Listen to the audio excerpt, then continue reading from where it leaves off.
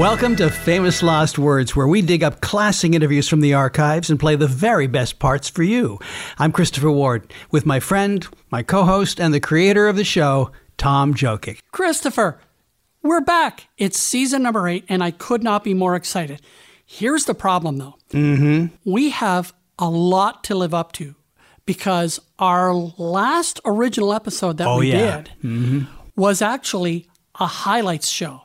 It was the best stories that had ever been told on the show, including some new ones. So, if you, the listener, are only going to listen to one show, first of all, shame on you. Right. Second of all, make it that one. It's episode 709. It's our 100th episode, and it is spectacular, a lot of fun. We had a lot of feedback on it, including the story of our friend Brent, who did a live Skype interview, not knowing that the camera was going to roll, and he was shirtless in front of one of his rock heroes. You need to listen to that.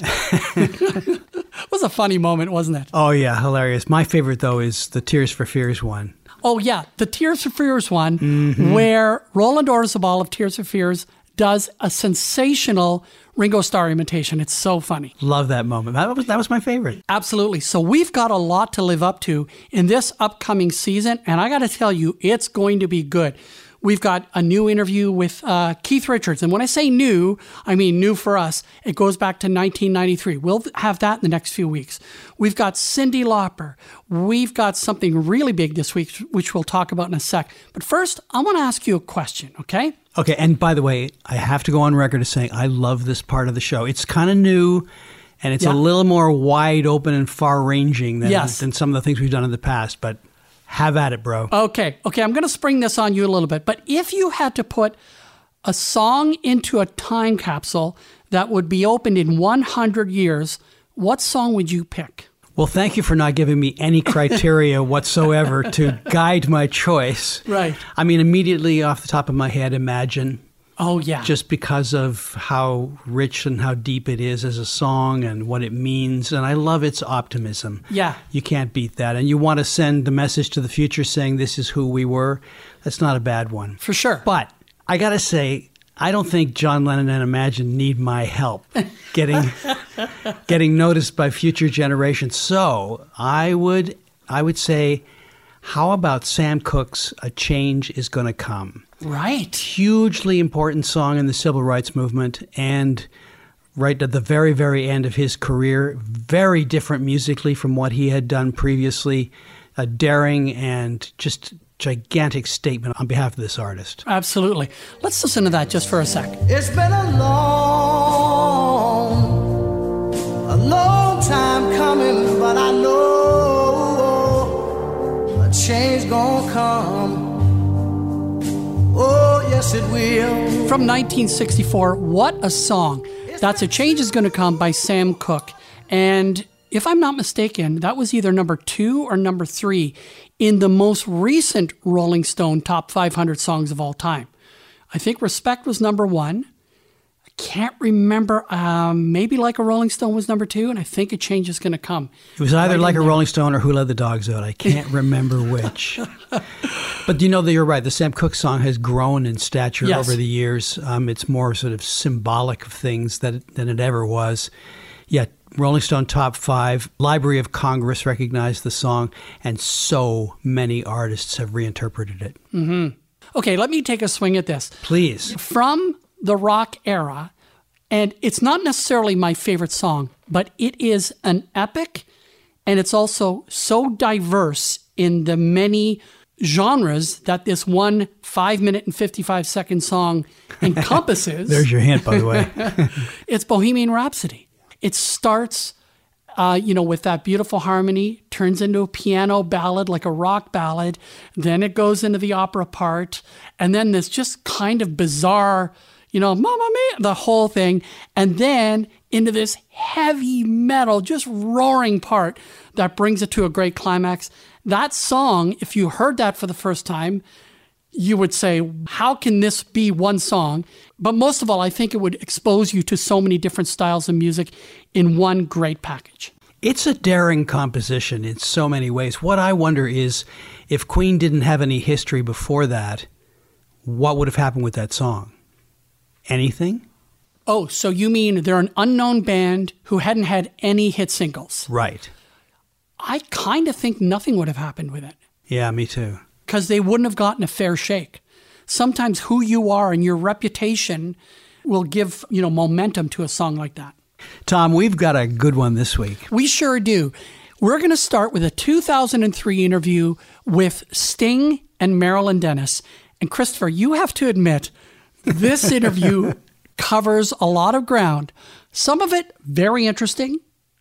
Some of it a little bit icky, I think, in your world. Some of it more ground than I ever needed to have covered, let's just say. It was also around the time of the whole tantric sex discussion with Sting. You don't even want me to say those words, do you?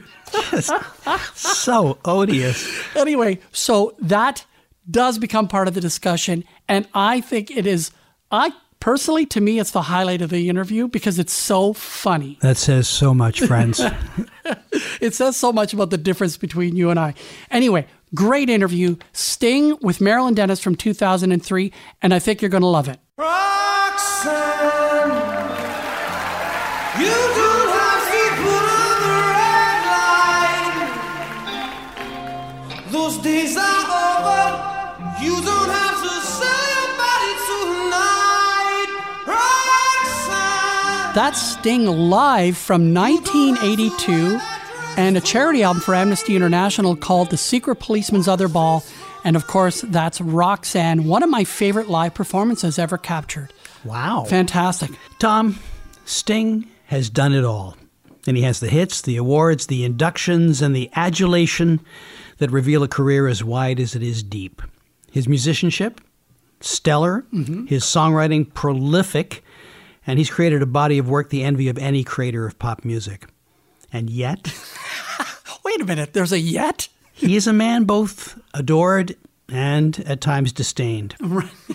This very entertaining and far-reaching interview with Marilyn Dennis from 2003 on the occasion of the release of Sting's seventh solo album, Sacred Love, will give you insight as to why he is both beloved and a divisive artist.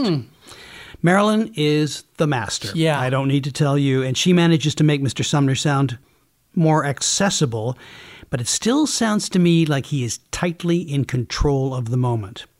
This is a man who declares, "I'm very happy to be me." He does say that in this. Yes, he does. I just thought I'd tee that up so people can look for it. Right. The interview starts with a story of a concert that Sting reluctantly gave on September 11th, 2001 in Tuscany. We've got to talk about this great album called Sacred Love. And, I know many interviews start when we talk about this CD, which is fantastic, by the way. Thank you. Is that you really started writing it on September 12th. After what had happened September 11th, you were giving a concert in Tuscany, were you not? And so how did you find out about what happened? I was rehearsing a show. It was my last show of the tour. And I thought it would be a great day to have a party, a celebration for the end of the tour, and where better than my own home in Tuscany with invited guests from all over the world, South Africa, Australia, Canada, United States. And I chose September the 11th. So we were all very happy, and then the news came through around about 2 o'clock our time. Devastating news. A friend of ours had died in one of the towers, and so the last thing I wanted to do on that particular evening was sing. But I, being democratic, I put it to the band. I said, what do you want to do? They all wanted to play, because they said that's how we express emotion. We want to play music.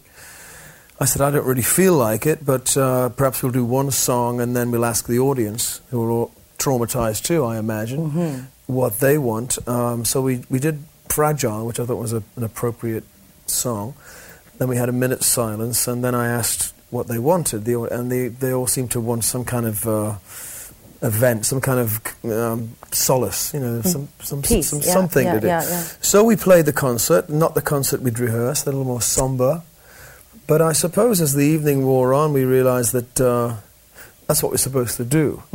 Terrorism should not change our lives. That's what it needs. That's what it wants to do. So we should go the other way. So I'm glad we did it. They filmed it, but I've never seen the DVD. I don't really want to watch it. On and on the rain will sing how fragile we are.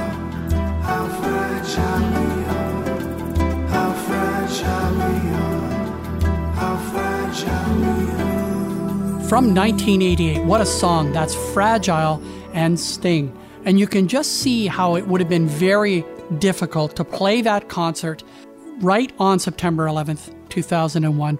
But you can also imagine how healing it would have been for both the audience and the band. And, he has enough songs that would kind of touch on kind of the sadness of that moment or the fragility of life, like that song Fragile. It's a gorgeous song.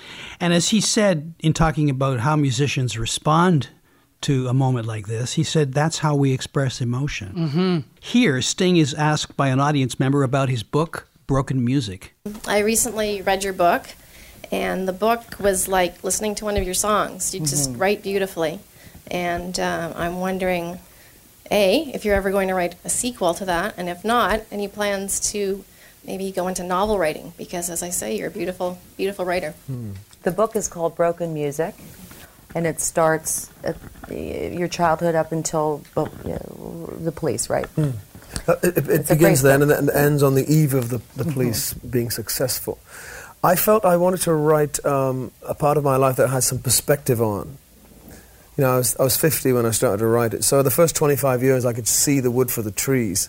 I could see the resonant events, the people that I met that really had an impact on me, what happened to me.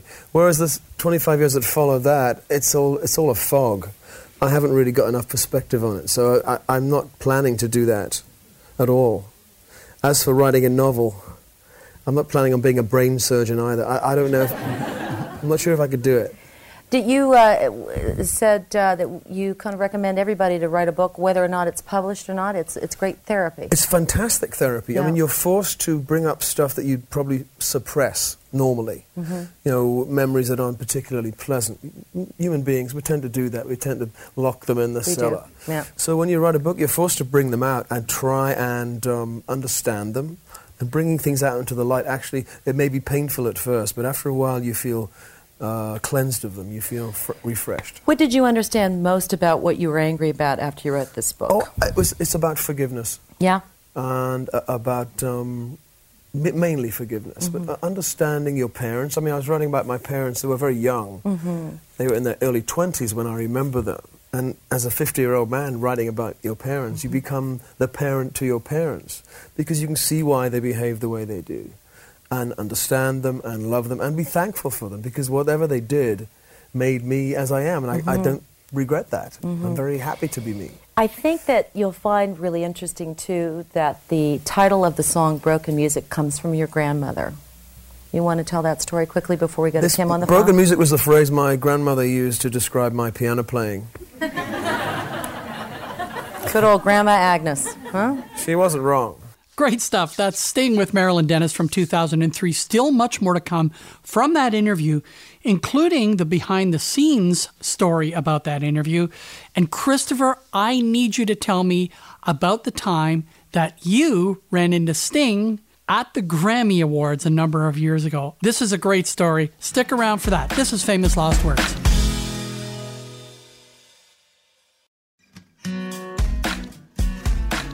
This is Famous Lost Words, where we find classic interviews from the archives and play the best parts for you. I'm Christopher Ward with Tom Jokic. This week, a 2003 interview with Sting and Marilyn Denis.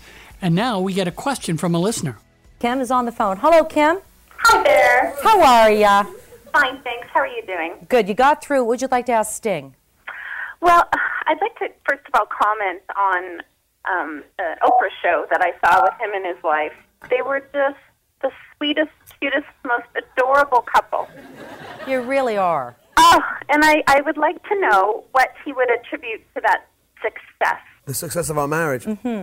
Yes. Well, we've been together 23 years, which in showbiz terms is like 5 lifetimes.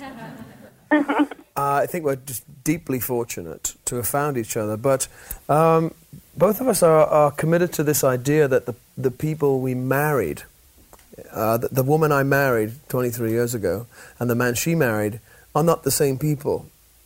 We've changed. We change year by year, and in 5-year intervals. We're simply not the same people. We've allowed each other to evolve at the risk of evolving apart. And I think that's a paradox. If you allow someone to change and not restrict them to being exactly the person you were when I married you. I was like on the contract like that. Then somehow it deepens the relationship. And she's allowed me to evolve too. And so I don't feel as if I'm restricted in any way. She allows me total freedom to think and be as I am. And I adore her for it. Okay, Christopher, I know you find Sting insufferable, and I get that, but I'm absolutely all in on this interview. I think he's forthcoming, and he's charming, and with a guy like that, they could be very frosty, but I actually think he's not in this one. I think he's really warm.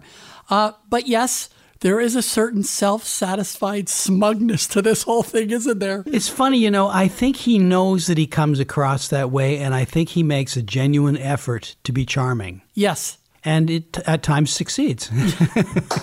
That's great. But you can tell the audience is eating from the palm of his hand with every word he's saying. Oh, those are the hardcore aficionados in that crowd. Yeah. So let me tell you how this whole interview went. It was done in 2003 at a place called the Bravo Rehearsal Hall. You know the building it was in because it's the old Much Music building. Right. Okay. And Marilyn Denis is on site with Sting. Marilyn and I have prepped for this interview. I've helped write some questions, and then Marilyn and I discuss them so she can put them into her own words. And then she writes a whole bunch more questions than I do because she's the one doing the interview. And I'm back at the studio, so I did not meet Sting. Like, I've seen Sting in concert 7-8 times, and I didn't get to meet him in person because I'm back in the studio pressing all the buttons, making sure everything's running properly. Right. I'm in Marilyn's headphones saying, we've got 2 minutes here. Keep it tight, or you've got lots of time. Ask him whatever you want here because we got a good 7-8 minutes here. That kind of thing. So that's the background of this particular interview. Very interesting. Yeah. As you know, I did meet Sting. Yes, you did. You did. All Sorry, right, it took me a second. I'm going to have to remind you now. Grammys. Okay, we're at the Grammys. Yes.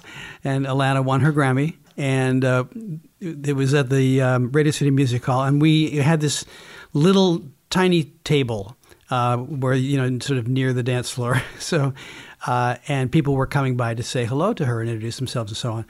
And Sting came up, and he came up and he looked her straight in the eye, completely ignored me, and said, "Hello, Alana.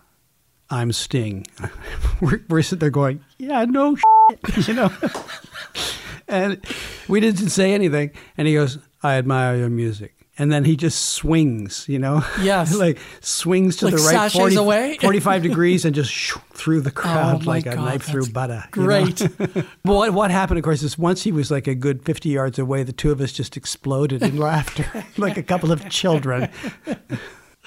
Okay, so back to this interview. This point, Sting tells a real interesting story about a very close call. Let us talk just quickly about it. Maybe 21 months ago, your near miss, the Florence airport. Okay, and not making the runway. Actually, you had an airplane crash. And did that have anything to do with stuff that you wrote on this album as well? I hadn't thought about it.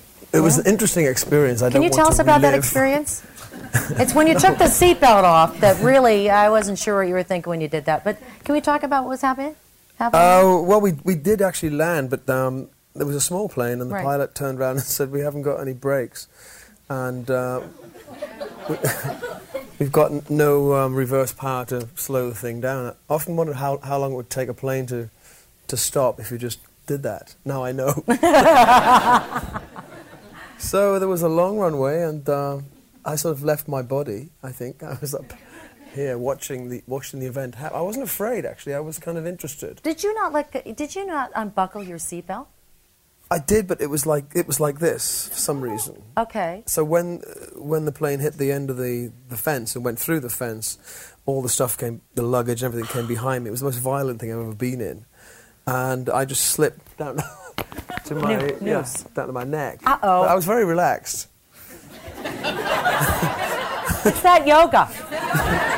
But a lot of people when they're in major, like, near misses, they say it's all slow motion. Was it slow motion? Is it really slow motion? I was thinking, well, where's the best place to be when we crash? And, looking around. It was a long time to figure it out. Oh, wow. So you get off the plane, you walk away.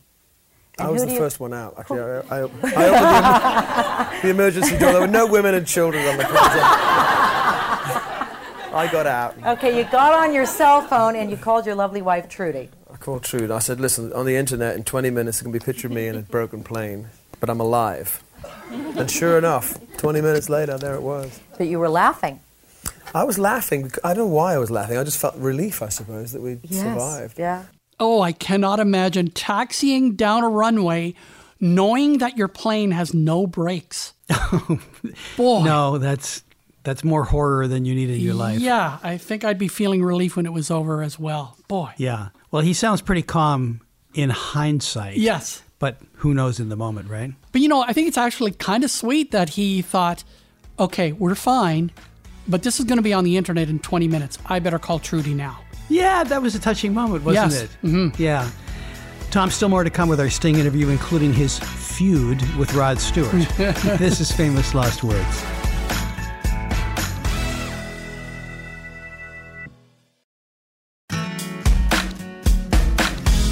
This is Famous Last Words. I'm Christopher Ward with Tom Jokic. We are in the middle of a 2003 chat between Sting and Marilyn Dennis. Yep, and in a little while, Marilyn gets to the bottom of the whole tantric sex thing with Sting. And let's just say it heats up the room a little bit. But that's a few minutes away. Tom, here an audience member asks the classic question, which is, where do you see yourself in the future? What I wanted to ask you is, where do you see yourself in 10 years from now? Well, I'll be 62 10 years from now. I hope I'm still sexy. Remember, we're getting older, too. Exactly. Yeah. I can't imagine living without playing music. Yeah. I really can't. I can't imagine living without, without breathing or eating. So music is very much, meat and drink for me. But and I've been very lucky in my career that what I've wanted to do in music has coincided largely with popular taste. So I've been fortunate there. There may be a time when it doesn't, when the music I want to do doesn't do that. And people go, oh, I don't quite understand that, I'm not going to buy this latest album. I will still be making music, because I always say this to people who ask me, well, how do you make it? I want to make it. I say, that's really not important. What is important is you play music because it nourishes your spirit. And it will do that whether you play to 10 people or 10,000 people, or even the cat. Music will still nourish you. Easy for me to say, but it's true. And so in 10 years' time, whether or not I have an audience, I don't know that. I won't assume that. I'll still be playing music for my own spiritual nourishment. No, we're happy about that. Good. We're happy about that. Which brings me to this question. Let's take the Sting of 2003 and go back to the Sting of 1978. Do we have to? Yeah, for a moment. Just, what advice would you give the Sting of 1978? Well, the Sting of 1978 did survive until 2003, so he couldn't have done things that wrong. But there was a core of unhappiness, too. I think so. I was processing a load of pain. I was the king of pain, after all. Yes, I know. And in a way, it was useful that I could channel that into music and into songs. But I began to identify with my pain and think that really was me, when in fact it's not me. That's an illusion. You're not really pain. It's what you have to do to develop is separate yourself from it. Say, well, that's really not me. I'm now happier now because I'm not identified with the pain. Interesting, too, that you had said that getting into the Rock and Roll Hall of Fame was a little bit too early. You wish that they would have waited another 10 years. Because it was 25 years, they were celebrating the fact that, your music has been on the charts for that long. Why would you have wanted them to wait another 10 years to give you that award? Because maybe in 10 years' time I'll be more sentimental and nostalgic about those years. It's too close. On the same night, the Righteous Brothers were inducted. We lost Bobby Hatfield the other day. It was great, sad, very sad. But when they played You Lost That Loving Feeling, and it was 35 years ago, that was exactly right. It was such a warm thing. When we played, I thought it was yesterday that the police finished. So I didn't feel that warmth. And it would be another 4 years before the Police would reunite again, and it was a monster. By the way, that tour kicked off in Vancouver. It hit Edmonton and Ottawa, and Toronto and Montreal twice, on different legs of the tour. I saw one of those shows. All over North America, South America, Europe, Asia, Australia, a tour that grossed more than $360 million US. I noticed, by the way, in responding to the Sting moments, that you didn't touch on the "I hope I'm still sexy" moment. Oh, I know. He's really playing to the crowd. And it is a very strong female audience in that. Really? I'm so surprised. This is an interesting story, I think, Tom. This is how Sting took a circuitous route to get one of his songs heard. Okay, we're going to go to Desert Rose now. Let's go. Okay. By the way, it's from 1999's Brand New Day, which, by the way, is the CBS Morning News theme. Ka-ching, making money off of that one. I've got 6 kids. Every day, the man is making money. He's making money right now. You got 1 kid, you know how expensive it is. Oh, I know how expensive it is. Yeah, you got it. One thing about Desert Rose that was said about you is that you went to, this was a piece of music that people said was never going to be a hit. And that you took it upon yourself to go to all the gatekeepers and you provided them with this song, which eventually ended up in a car commercial, which is really, in another era, that would have been like, what the heck is he doing? So let's talk about that a little bit and why you decided to do that. You, instead of people coming to you, you went to the people. Well, I wrote this song, and I thought it was an important song because it was a duet with an Arab singer called Cheb Mami. Yeah. I don't believe a successful song as a duet has ever been done this way. It began with him singing in Arabic, and the radio people said, forget it. You can't have an Arabic singer on North American radio. Yeah. You're crazy. Right. I said, yes, but it's important. It's a hit song. You listen to it. And so that they shut the gate on me. And so we made a video, and it had a Jaguar car in it by accident, I promise you. And Jaguar saw it and said, we'd like to use that as our commercial. Which meant that we would get some exposure. The song then immediately was played on the radio and was a huge hit. It is still in the charts 200 weeks later. That's amazing. 250 weeks later. That's amazing. It was a hit all over the world. It was a hit in all the Arabian countries. Hit in Israel, huge hit in Israel. And for me, it says that basically we are all one family. All this idea that we're separate races, creeds, nations. I'm sorry, it's an illusion. Music shows us that we can work together and be family. So I thought it was an important song.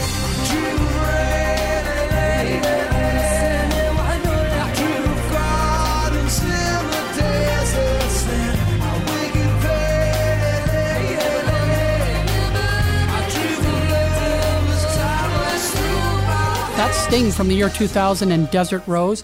A great song and a great story of what Sting did to get that song on the radio. What do you think of that? That whole circuitous route, as you called it, to get his song noticed. I think it's valid, but validity is like anything else in the eye of the beholder. And as I think you've pointed out in the past, there was a phase when it would be artistic suicide to allow your song to be used in a commercial, but there was a moment where that just seemed to change overnight. And it was beyond acceptable. It was an avenue to reach audiences when it was getting tough to do so. Yeah. I asked George Harrison about the use of something in a car commercial, and I could tell it kind of made him recede for a moment. I waited till later in the interview. And he was sort of dismissive of it, but you could tell that it still made him uncomfortable, and that wasn't my idea. I was kind of just curious to know how it happened. I actually thought that maybe his songs had been in the same situation as Lennon McCartney's songs, where they were outside of his control. Right, but apparently by Sony and Michael Jackson, that kind of thing. Yeah, but apparently he okayed the use. Oh, so, I see. Yeah. It is interesting, because I actually agree with everything he said in that clip, that it was kind of a world music type of sound. Right. And it was so well performed. And then when it got on the radio, we didn't, it wasn't a single for the longest time. And when it got on the radio and we played it, it sounded incredible. Like it was just one of those songs that sounded current, but it sounded big and it sounded worldly. It was a great way of doing it because the song wasn't getting any attention before then. Okay, let's keep going now with our 2003 interview with Sting and Marilyn Dennis. Oh, those trickster rock stars. Let's call this another edition of When Rock Stars Attack. He's still good friends with Rod Stewart after the comments he made a couple of weeks ago. Rod Stewart and I have a history going way back. I think Rod's a fantastic artist. Yes. Really, he deserves a Grammy. He does. And I'm going to send him one of mine. Are you? You know, we're taking a look at all your awards and all the stuff that you have. There are 7 pages of awards and things. I thought you could give up one of them for you. Absolutely. But that's not all about these two, because these two, you play games with each other. Did you not padlock his gate to his house or something? You are constantly at each other. I love Rod Stewart. I really do. You do. But you know, he did leave me a very rude message one day on an aeroplane. He carved the message into table. The table, yes. I won't repeat it because it's a family show. But you know, Billy, who's my assistant, decided we had to get him back. So we went. He was playing Lake Tahoe, I think, and we knew he was coming back that night on the plane, and so we chained his gate up with an industrial chain. It was one of the pillars and a sliding electric door, and he couldn't get into his house for 5 hours. Did you sign it, or did he know it was you? Well, he called me String in the thing, so I left a piece of string on the nice. Great story. That's great. So he knew who it was. That's When Rock Stars Attack. Rod Stewart versus String. Oh, man. No self-awareness at all, right? No. Tom, Sting did a collaboration with Mary J. Blige that resulted in a great song and another Grammy Award. Whenever I Say Your Name, a duet by with you and Mary J. Blige. This is a great story. You met Mary J. about 4 years ago at the MTV Music Awards. Mm-hmm. And you sang If You Love Somebody, Set Them Free together, which was a great performance. And you said, I resolved that I'm going to write a song that is going to involve Mary J. Blige. That was 4 years ago. Now we've got the song Whenever I Say Your Name. How great is that? I love Mary J. from the moment I sang with her, because she's such a tough lady with an incredible, passionate voice. She really is the crown princess of soul. And underneath that toughness is this wonderful, vulnerable, tender girl. And I love that combination. It's very compelling. And so I thought I really want to sing with her again, and I want to write a song. So I came up with this idea, this kind of religious idea, that every time I say your name, I'm praying. And I sent her the song, praying that she would like it, and she called back and said she'd love to do it. I think it's going to be our next single. Yes, I hope so, because it's fantastic. I'd love it to be a hit, because I'd like to do TV with her. You say you're not an emotional singer, that you just sing the melody. You say, I'm English, I'm not bursting into tears. You say Mary lives every note.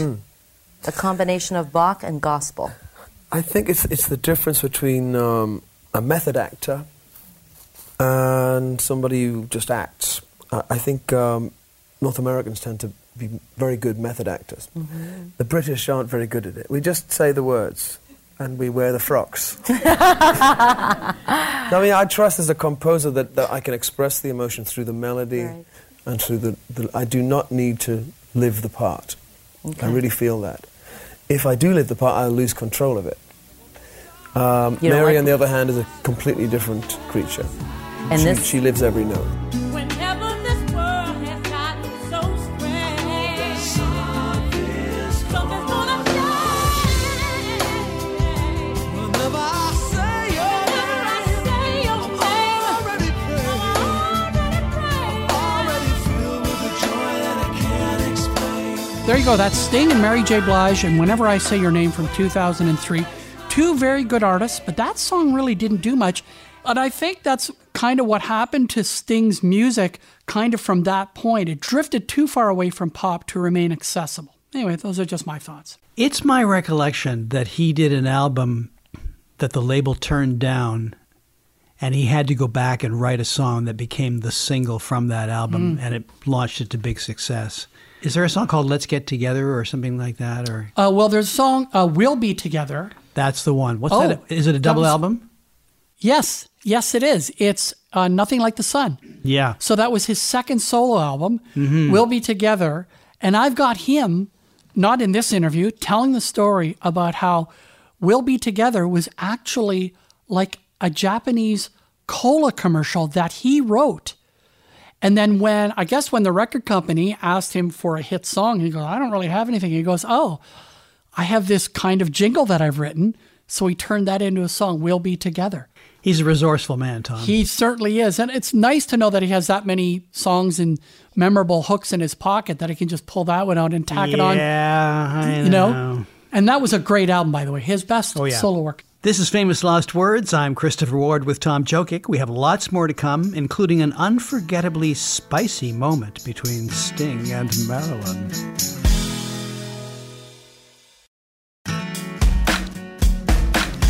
This is Famous Lost Words. I'm Christopher Ward with Tom Jokic. This week, a very in-depth 2003 chat with Sting and Marilyn Dennis. Now, if you're a big fan, we also have more in episode 505 with interviews from Sting and Stuart Copeland from the early 80s. This is an interesting story about Sting's songwriting technique. I'm going to go back to the CD now, Sacred Love, and there's a great song on it. I love the song. It's called Stolen Car. Can you tell me what the song means? Okay, when I write a song, I write the music first. I structure the music. I believe that if the music is structured correctly, it already is telling you a story. It has a narrative shape. So then I take a tape of the music out and I walk in the woods, say where I'm in Italy. I walk to the lake and I walk back, and I free associate. And I hear a line or a character emerges, something like that. When I took this song to the lake, on the way back there were 4 characters struggling to be in this song. Huh. One was a car thief who's a psychic. This is from a walk to the lake. Whenever he steals his car, right. He imagines the people who own the car and what's gone on in the car. The other character was the man who owns the car, a very wealthy man, a company director. He's very, he has a girlfriend.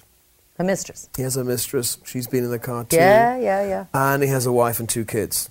Which you playing. So they're all in the car. Yes. And the guy's still in the car, and as he's driving along, smell or there's some cologne in the air, he imagines the story of what's been going on in the car. So it's like a little mini soap opera. Great story by Sting about creating a song, but yes, he does have to mention that he's walking to the lake near his home in Italy while he's telling the story.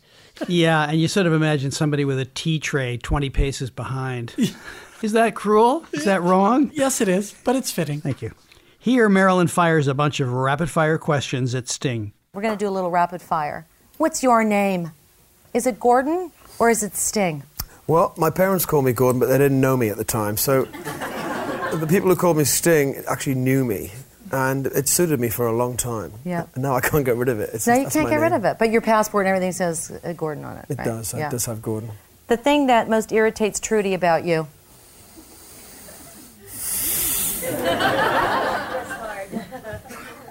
You'd really have to ask Trudy about that. I'd love to talk to Trudy sometime. I'll get her on the phone. Hang on. You want to call her right now? Trudy.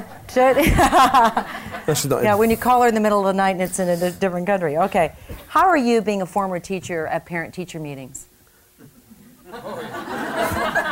Luckily, I'm always on tour. So she does that, huh? She does. She does that. But the kids are all good academically? They're very good, yeah. Sting, does older mean wiser?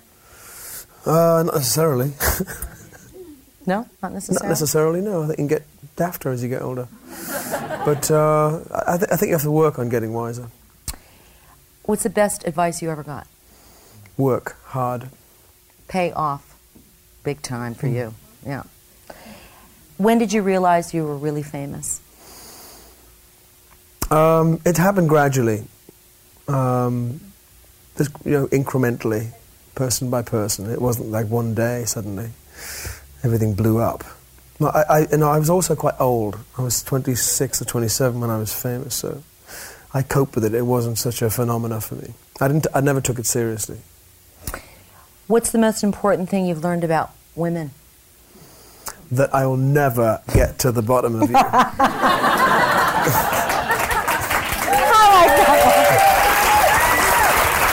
Oh, gosh. But that's why you're so fascinating, you see. It's an ever-receding mystery. No. Well, I tell you, we women love you. There's no doubt about that. You love Canada. I do love Canada. You do, yes. I have a big relationship with Canada. I mean, Canada's the reason why I have a guitar. My uncle emigrated here to Toronto in 1958, and he left me his guitar. So thank you, Canada. Great stories there from Sting, and you can tell the audience just loves him. And at this point in his career, he's so well known and legendary, he's actually bigger than just his music at this point, I would venture to say. Okay, so I love this last clip because it's so playful, but I don't think that you, Christopher, feel the same. Excuse me, He appears to be leaving. Okay, so you be the judge. Sorry, Tom, I'll be right. Can you handle this without me? Okay, go. All right, go ahead. Okay, he's gone. So you be the judge as Marilyn addresses the whole story about Sting and tantric sex. When we last left off, we were talking about tantric sex, just in case you're tuning in. And what a great relationship you have with Trudy, and it is for sure. There was a comment that you had made that you could make love for 8 hours. You apparently were with Sir Bob Geldof, and you said you exaggerated a little. And this is the quote I have. Sting says, and I quote, "I think I mentioned to Bob I could make love for 8 hours. What I didn't say was that this included 4 hours of begging, then dinner, and a movie." Is that the correct thing to... Trudy was not happy with that comment. She wasn't, because I saw her hesitating with you and almost, in fact, taking over in the Oprah interview. She was going, wait a minute. She didn't like that idea. She didn't like that idea. She explains it better than I do, but it's really exploring levels of intimacy before sex. Okay. And to make a night of it. You know, you can look at each other for hours on end and just, discover things about each other just by contact of the eyes. Massage or running a bath. He's looking at me right now. I am looking at you. Let me know when I'm having an orgasm. No, you let me know. Oh my gosh, I just forgot my son's in the front row. Anyway. Is it over yet? Is it safe to come back into the studio? Oh my God, Christopher, it was such a great clip. And the ending where Marilyn realizes that her very young son is in the front row while they're having that discussion. By the way, I sent that clip to Marilyn and her son just the other day. And Adam, who is a radio morning man now in Toronto, huge show. He literally works on an opposing morning radio show against his own mom. Oh, no. Right? In the same building. He remembers that really well, and what a thrill it was to be in the front row while his mom was interviewing Sting. This is Famous Last Words, and time for one of our very favorite segments called Cool Song Facts. Tom, during the making of the Joshua Tree, Bono missed his wife's birthday. So to make it up for her, he wrote the song Sweetest Thing. She liked it. No surprise, right? But she also asked that the royalties go to a charity for the children of the Chernobyl disaster. The song did not make the Joshua Tree album, but became a big hit about 10 years later when it was re-recorded for a best-of album.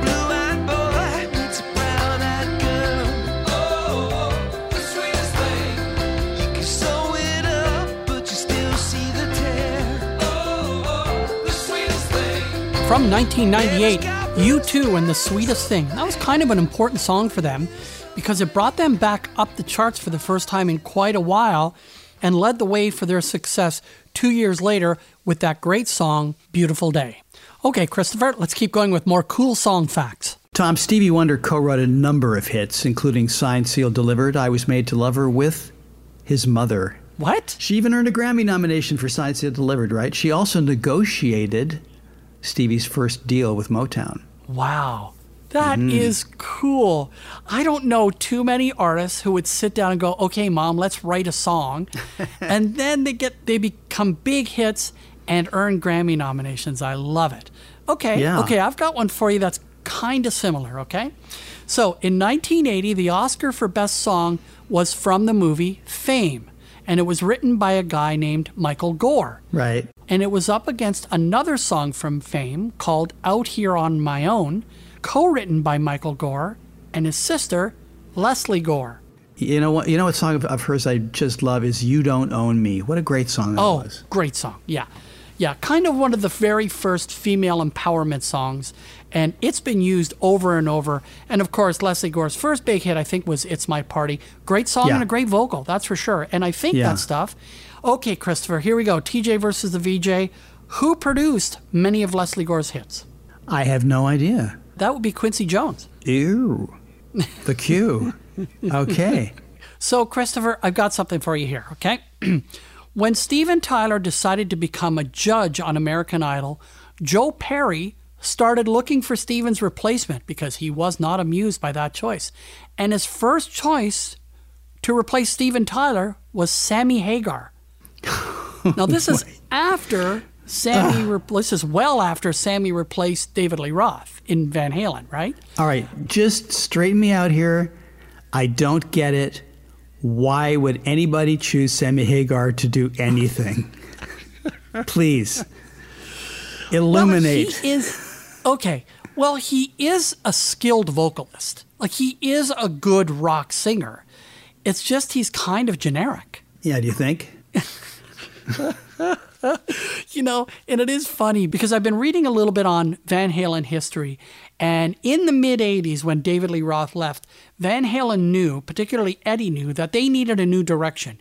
It had to be more of a kind of a heavy pop sound than a hard rock sound. And so when Sammy joined, it was kind of the right choice at the right time, not for me as an original Van Halen fan, but as far as chart success, they did very well in the Sammy years. Okay, Christopher, it gets worse, okay? I can't imagine. Oh, yeah. After Jerry Garcia died, Bob Weir asked a pretty famous guy to join the Grateful Dead as guitarist and singer, and that was Sammy Hagar as well. Stop now. Stop. This is painful. Oh, I know. No, okay, Bob Weir was asleep when that happened. He was talking in his sleep. He didn't know what he was saying. It's a terrible mistake, and he wants to take it back on our show, okay? Yes. I honestly, I really do vet the facts on Cool Song Facts, but I honestly hope that one is not true. That somehow it's everywhere as fact, but I hope that one's not true. All right, it is our responsibility henceforth to go and look this baby up, okay? All right. Tom, the Elvis Costello song Allison, great song, recorded in 1977. Yeah. He didn't have a band at the time, so he used a group that was called Clover, which was also the band that eventually became The News, as in Huey Lewis and the News. No, Huey, by the way, was not featured on Allison. His name was not true. Okay, here's the last one, okay? Yeah. Christopher, remember this song, Handyman by Jimmy Jones? Yeah.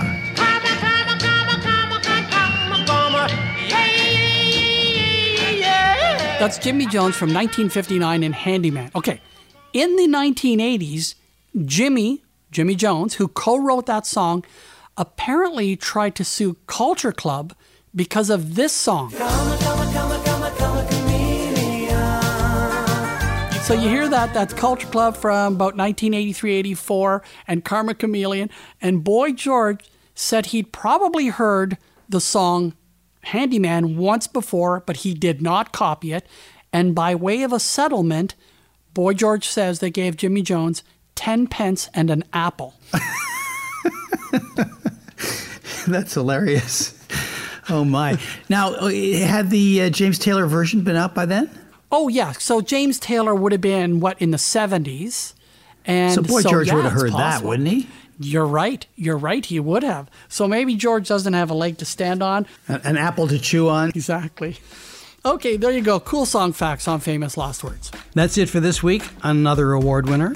Christopher, your sarcasm is not welcome here.